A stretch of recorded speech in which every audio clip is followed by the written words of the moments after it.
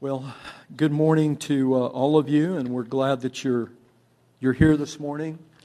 We're going to continue our look at the book of James, but we're actually going to enter a portion of James that is probably the most controversial part of his letter, and perhaps one of the most controversial parts of all of the Bible. And I'm going to walk us through it and try to make sense of it for all of us. And if you have questions, we invite those. If you're from a different faith tradition and you've heard other things about this, I encourage you to look deeply into the Scriptures, examine it for yourself, and see what it is that the Apostle James is saying and how that squares with the rest of the Bible. Martin Luther, the Reformer, did not like this part of the book of James. In fact, he called the book of James an epistle of straw, and he didn't feel that it belonged in the Bible. And I think in all fairness to Martin Luther, he lived in a time when to say the things he said about justification by faith alone in Jesus Christ plus nothing was a real battle. You put yourself at risk of being killed or imprisoned. And so there were reasons why he would emotionally and intellectually not like what James was saying. But I don't think that James is saying what Luther, and again, I hate to even compare what I think to what Luther thought, but I am going to try to bring that insight. I don't think Luther fully grasped what James was trying to get at, and they didn't have a lot of the information that we have today about when books were written, archaeological evidence, things like that. So let's read this passage of Scripture. Get your Bible out, James chapter 2. I'm going to read just these few verses from chapter 2, starting with verse 14. And now hear God's Word. What good is it, my brothers, if someone says he has faith but does not have works? Can faith save him? If a brother or sister is poorly clothed and lacking daily food, and one of you says to them, "Go in peace, be warmed and filled," without giving them the things needed for the body, what good is that? So also faith by itself, if it does not have works, is dead. But someone will say, "You have faith and I have works. Show me your faith apart from your works, and I will show you my faith by my works. You believe that God is one. You do well. Even the demons believe this and shudder. Do you want to be shown, you foolish person, that faith apart from works is useless? Was not Abraham our father justified by works when he offered up his son Isaac on the altar? You see that faith was active with his works, and faith was completed by his works.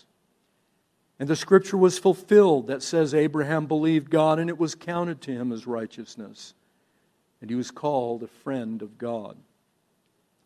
You see that a person is justified by works and not by faith alone. In the same way, was not also Rahab the prostitute justified by works when she received the messengers and sent them out by another way? For as the body apart from the Spirit is dead, so also faith apart from works is dead. This is the word of the Lord. James says something that's remarkable. He says, "You say you have faith, for you believe that God is one." He's quoting Deuteronomy chapter 6, verse 4, the Shema, which was the confessional standard for all of ancient Hebrew nation, for Judaism, modern Judaism today, and for all of Christianity, that we believe God is one. He is a unity, completely integral, and there are no other gods beside Him. Then he says, good for you. In fact, it could be translated, some translation do say that, good for you. Even the demons believe this orthodox, doctrinal, genuine, true thing. Even demons believe that, and they tremble with terror. So the question that James is addressing here is something that is so foundational to Christianity. It's so fundamental. It's in those of you that have been in our theology class and in our adult Sunday schools and elsewhere, the cone of certainty. This is way up in the cone of certainty. Not in the tip top, but it's up there. That faith in the one true God is the way to salvation. It's the way to be right with God. So here I want to take a pause, and we may have to spend a couple weeks with this because it is one of those things that I think is so fundamental to the Christian faith and understanding what faith is, understanding what good works are, that everyone can benefit. If you have a friend or family member who's just not sure what they believe, then here I'm going to give you a little set of things that you could, if they wanted to, someone was questioning or seeking, trying to figure things out. Here's what you can start with. If they ask a question, someone wants to know, if there's a God, is there a God? Well, is there? You know that 98% of the world believes there is some sort of a higher power, a deity, a God, a being, a power, cosmic something greater than just here and now people. 98%, less than 2% of the population of the world are true atheists. In other words, they don't believe that there exists anything other than just the natural world and that everything happened just by time plus matter plus chance. Most people believe something was out there, something directed it. And the argument goes something like this, very simple. If there's no God, if it's just random chance and choice of molecules bumping into each other and atoms organizing themselves and so on, then how do we even know what is good or bad? Did morality just spring from that evolution, or was it given to us somewhere else? And why are some of these universal truths that are held by human beings of every religion, with no exception, built in? Why are they innate? Why do we share those? Not all of them, but many. Where did they come from? So if you can't answer that and you say, I don't care, it's natural selection or whatever, that morality evolved along with our conscience, fine. Go that way. You're in the 2% or less, and we respect that. It's okay. If you're in the 98% that believe that there's something out there bigger than you and bigger than the universe that gave some sort of direction and process to the universe, then you have to ask yourself, what is that? What is that cosmic power? What is that God or gods? What are they? What is he? What is she? What is them? What is it? And then the next question. Listen carefully. This is pure gold. This will help you talk to anybody about God. If you do believe that there's something out there, then how do you relate to that other thing? Whatever it is, whatever God is, how do you relate to Him? How do you live a life that is acceptable to that God? Is it good deeds? Is it your behavior? Is it your works, your sincerity? I've had people tell me, you just have to be sincere. Sincere. Doesn't matter what you believe as long as you're sincere. Who knows if you're sincere? And how much sincerity? Or is it some combination of those, good deeds plus sincerity? And how much? How do you weigh it? How do you measure? Are you measuring against other people? What? What is your guide? What is your benchmark? Does God weigh? Here's the third question. Does God weigh our good and bad? So at the end of your life, God takes you and He puts you in some scale that maybe you're not too sure about, and He kind of weighs you, your good, your bad, your sincerity. He weighs it all up and sees where you fall in that scale. But again, what is the scale? How do you know? How do you figure in to that? And if it's not good deeds, if it's not works, and I'm going to say it's not. I'm going to say it's not good deeds. It's not your works, because James doesn't say that either, which you'll see in a moment. And it's not your sincerity. Then what is it? And this is where all religions and Christianity diverge sharply. Not little bit, they diverge sharply. In fact, many, many scholars say that there are only two religions in the world. One is all religions, and the other one is authentic, historic, biblical Christianity and ancient Judaism, which says that you are saved because God loves you, shows grace to you as He did to Adam and Eve in the garden, that He has mercy, and that is all contingent on Himself plus nothing. And if that's the case, if it's God's love and God's grace, then what part, here we go. This is what James is getting at. This is what every human being has to wrestle with. And you listening, and those of the few here that are with us today here at the church, our team, we all have to answer that question. How do we relate to God? If it is His love and grace, are works necessary? What part does your behavior, your morality, your ethics, what part does that play? Do they matter?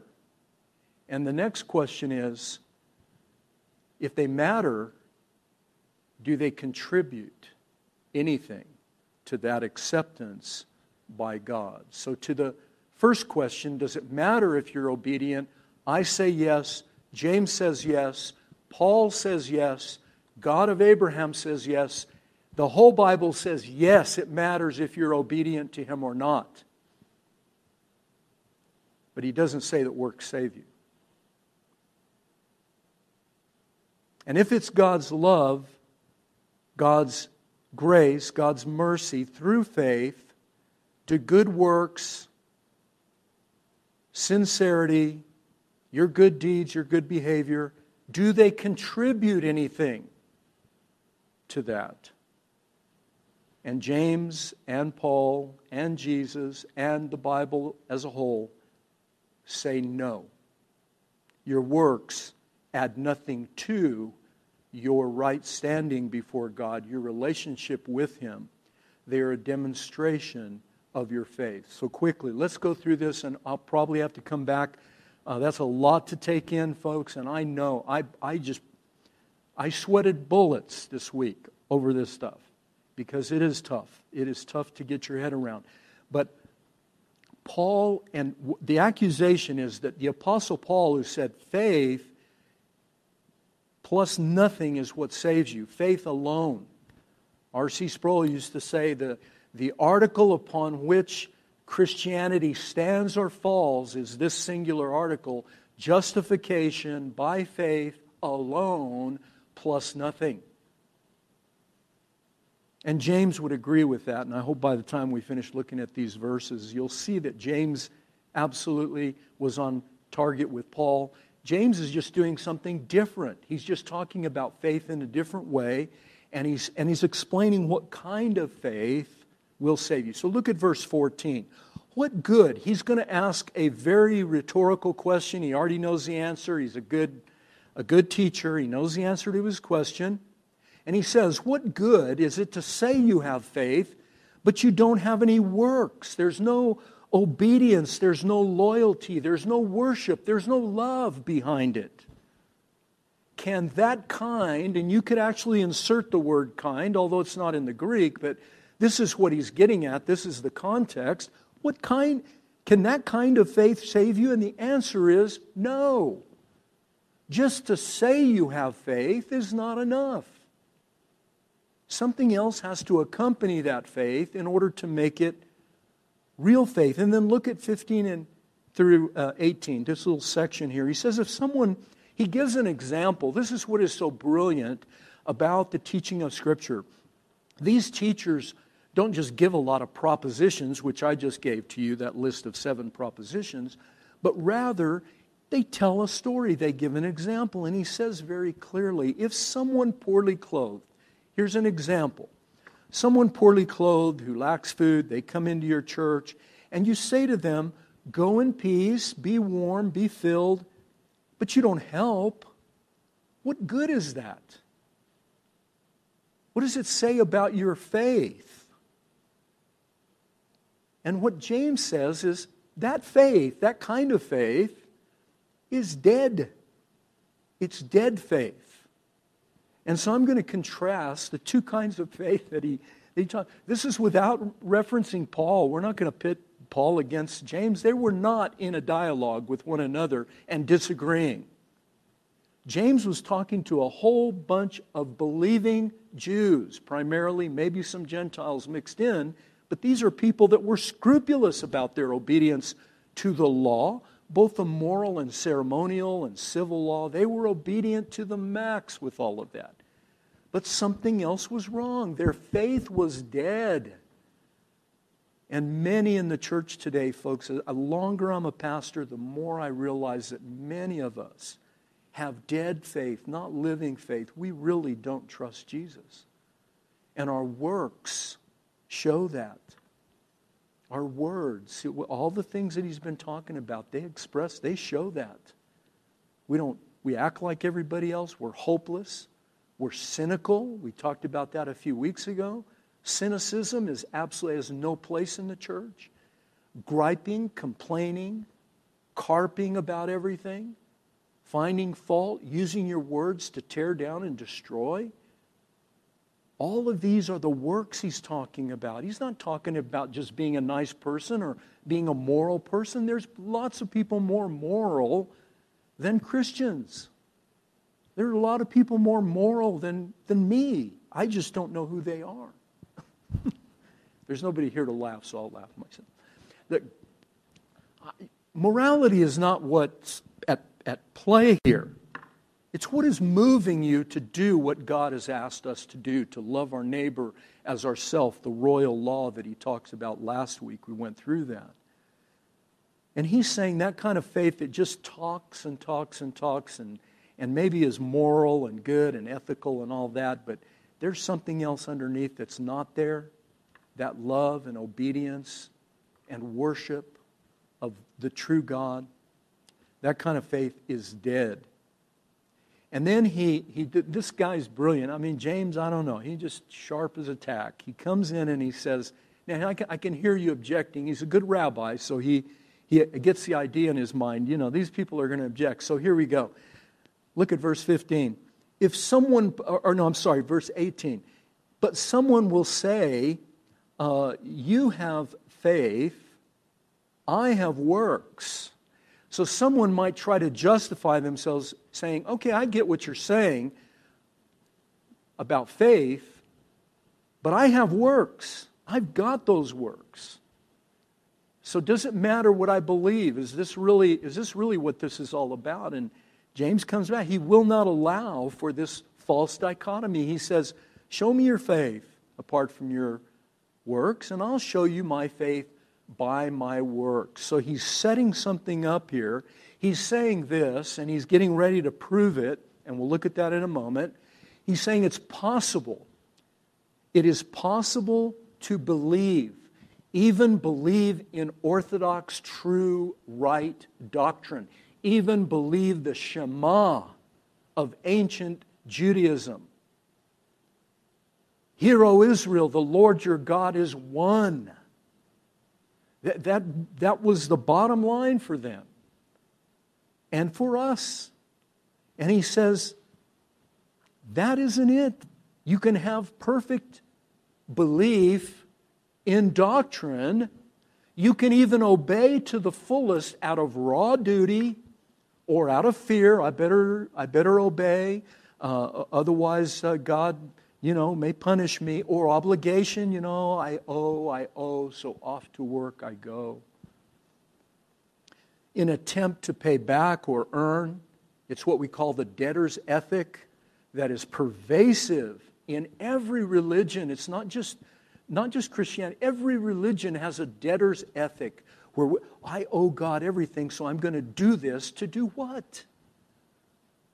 To work off the debt. To pay it down, to pay it back. Well, you don't understand what He's done for you. When we do that, we are saying it is something that could be paid back.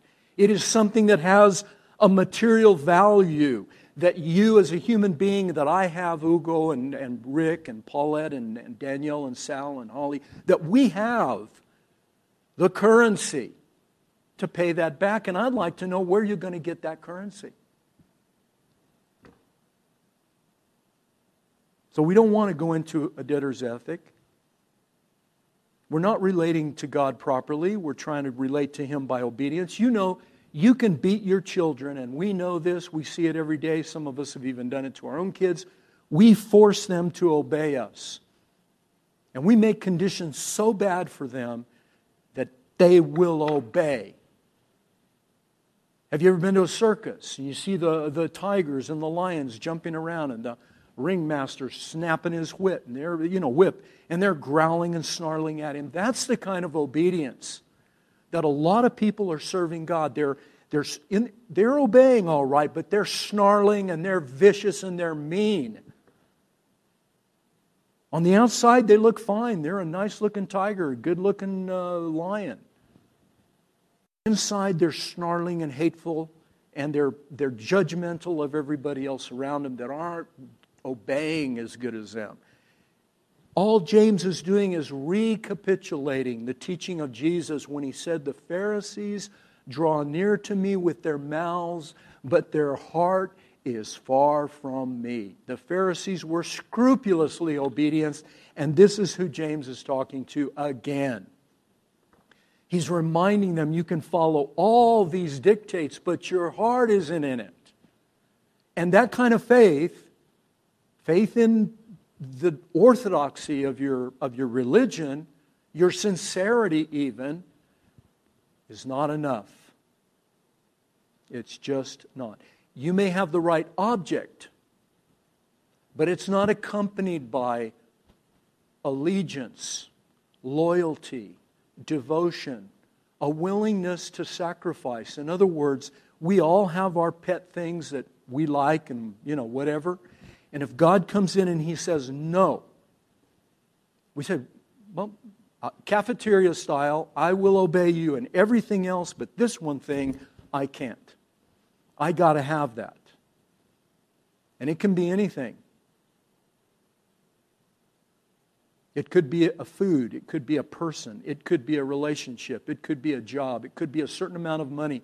It could be a certain way people look at you, approval. It could be the way you look, the way you stand in society. It could be anything. What is that thing? And if you have something like that, or a number of those things, if you're a normal human being, you have a bunch of them. If you have those and you see what they are and you say, well, if God took away my money, would I be okay? And if you say, I don't know, if He took away my health, He keeps taking away my health. I don't know what to do. I go to the doctors fix me, I go back, and God gives me something else. So, that's not right. Satan's giving you stuff. Yeah, he's the origin of it, but he doesn't control it. Come on, get real about who God is. Are you willing to say, I'm all in, whatever, I'm obey, I'm loyal, I love, I will do whatever you say, I will go where you send me, I lay the sword of my life at your feet, command me. That's a prayer that Tim Keller has taught people, and I pray it every day. The absurdity of dead faith is you believe God is one, but the demons believe and shudder. Demonic faith, let me put it this way, and then we'll real quickly move on. Demonic faith is genuine, it's authentic, it's orthodox, but it's dead because it's not accompanied by willing, free, loyal, authentic obedience and worship. It's not coming from a heart that is filled with love and letting love move them along. And then he gives two examples, and this is the genius of these biblical teachers that no one, I think, without the inspiration of the Holy Spirit, I just don't think we can enter into this kind of thinking. But look, he gives two examples. 20 through 24, he gives an example, Abraham. By all accounts, Abraham was, well, the Bible says he was the father the father of the faithful. And Abraham knew God. He was called, here in this scripture, quoting some Old Testament scripture, that he was the friend of God. They were close. They were tight in their relationship. Abraham's a good man, the father of the faithful. He knew much about God. He was very close to God. God was in a deep relationship. And so he says James is saying, look, I'm going to give you two examples. You want to be shown, foolish person, you crazy person, that faith apart from works is useless? What he's saying is dead. You want an example? Wasn't Abraham justified by works when he offered Isaac on the altar? That was chapter 22 of Genesis. Now listen carefully. Wasn't Abraham justified? In Greek, dikaiosune is the verb, and it's the same verb that Paul uses when he says justified by faith alone, no works. But it's one of those words that has a lot of nuance. And I've taught in this church, and I urge all of it, and all of you do this instinctually. You don't get the definition from words only from a lexicon or a dictionary. You get it from the context of the sentence. So very quickly, look what he does. He puts it in a context. He said, wasn't he justified by works when he offered Isaac? Look at the next part. See that faith was active. Look at how he describes that faith of Abraham. Active. It followed along with the work, and it was complete, and it completed his works, so that, or in order that, the scripture could be fulfilled. Abraham believed God, and it was counted to him as righteousness. What scripture was that? Genesis chapter 15. Way before 22.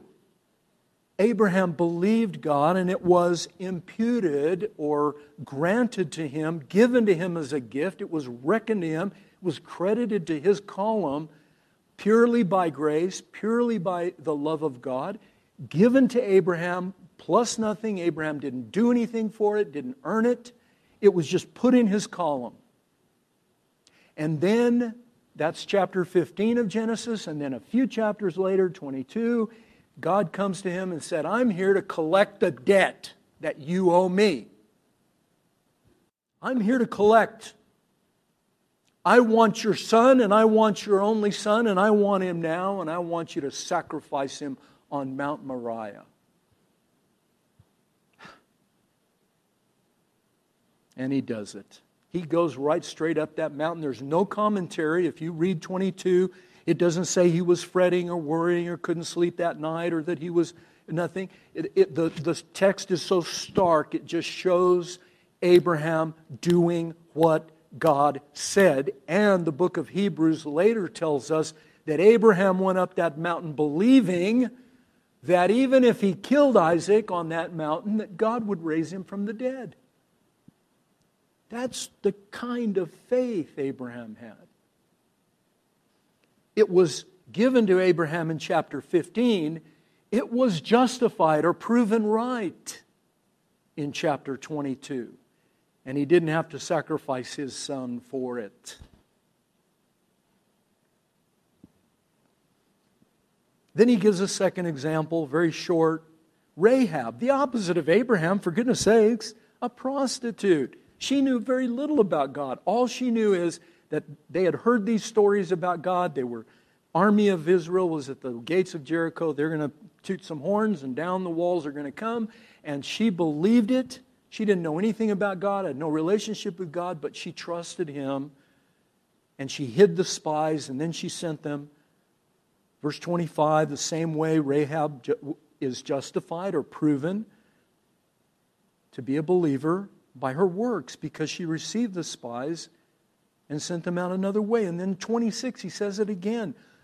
Just like a body. He's saying you can have a body, but without its spirit, it is a dead body. And he's saying faith is like that. If faith is not embodied or emboldened by a work, an obedience, a love, a grace, a loyalty, and allegiance to God like that, it's not living faith, it's dead faith. So, is it faith alone? Is it works alone? Is it faith plus works? And I'm going to suggest that you think deeply about this week. Is James saying it's faith alone? No. Is he saying it's works alone? No. Is he saying it's faith plus works? No. He's saying it's faith like Rahab had and like Abraham had. A faith that trusted the God of Scripture.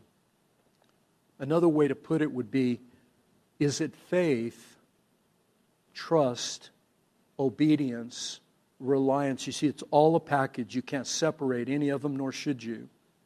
James isn't saying you can separate them, and never did Paul say that. Never. So what he's saying, is it that faith that's empty and dead? Or is it faith that is full? Faith that is in the faithful one. What was Abraham's faith in? The faithful one. What was Rahab's faith in? The faithful God of the Hebrews. And their faith got worked out because they trusted that God. Let me read you this and you'll get it. I hope. If you don't get it with this, then come back next week. We'll try to get a little bit better. Listen to this. Book of Hebrews. Wonderful. For since the law was but a shadow of the good things to come, and instead of the true form of these realities, it can never, by the same sacrifices that are continually offered year by year, make perfect those who draw near. Otherwise, they would have ceased to be offered, since worshipers, having once been cleansed, would no longer have any conscience of sin. He's saying the sacrificial system, obeying it scrupulously, wasn't enough to cleanse sin. It was just pointing to something else. What's it pointing to? But in these sacrifices, we're just being reminded of sins every year. For it's impossible for the blood of bulls and goats and animals to take away our sin. Consequently, because it's impossible that those animals can't take away your sin, listen to this. This is absolutely remarkable. Consequently, when Christ came into the world, Jesus said these words probably more than once when He came into the world. This was His word to God His Father. Sacrifices and offerings you have not desired, but a body you have prepared for me. In burnt offerings and sin offerings you have taken no pleasure. Then I said, behold, I come to do your will, O God, as it is written of me in the scroll of the book. Do you see, Jesus came and He said repeatedly, I do what the Father wills. The Father loves me because I obey Him. The Father hears me because I obey Him. I love Him. I do what He says. I do everything that He likes. God Himself said, behold, this is my Son in whom I am well pleased. Perfect obedience, perfect motive, perfect heart, perfect life, perfect Savior. The faithful one who took Isaac's place on Mount Moriah and who took Rahab's place under the sword of God's judgment and the general Joshua. Jesus died in our place for us, fulfilling this, not so you don't have to be obedient, but so that you could, and so that you would want to, that you would not do it out of debt, but because you love and respect and honor Him who gave His life for you and me. And that doesn't happen in a day, in a moment, in a second. It's a lifetime, folks, of working through your challenges and your issues, and God crossing you at certain places and saying, I want you to give this up, or I want you to add this to your life. I want you to bring this thing in that maybe will cause you some discomfort or push you in a direction you don't want to go. But will you do it? You see, is your love for Him of that caliber? And that's all He's asking. He's simply asking what I ask you every week. Will you trust me? Will you trust Him? Will you give your life to Jesus Christ and then trust Him with your junk? Don't try to clean it up first and then come. You won't ever do it. It'll be dead faith. Living faith gathers up all the crud in our life, puts it in a sack and heads off to the cross. And there you find the faithful one who will slowly, through a lifetime of trust and obedience and willing, sometimes not willing, but you just stay with Him, and things will be done in your life that you could never have done on your own. I hope you'll trust Him. Let's pray. Father, this is extraordinarily encouraging if we will just take it in and let it go into our hearts and not see it as a burden that we've got to do these things in order for you to love us. You already loved us and gave us all things. You're not asking us to repay you. You're not asking us to do anything to work off the debt. You're just asking us to be in a relationship with you that is honoring and wholesome and good, where we worship you in spirit and in truth and love you and serve you. And we pray, Father, that you would teach us this truth as James is doing and help us to understand it. We pray. In His great name. Amen.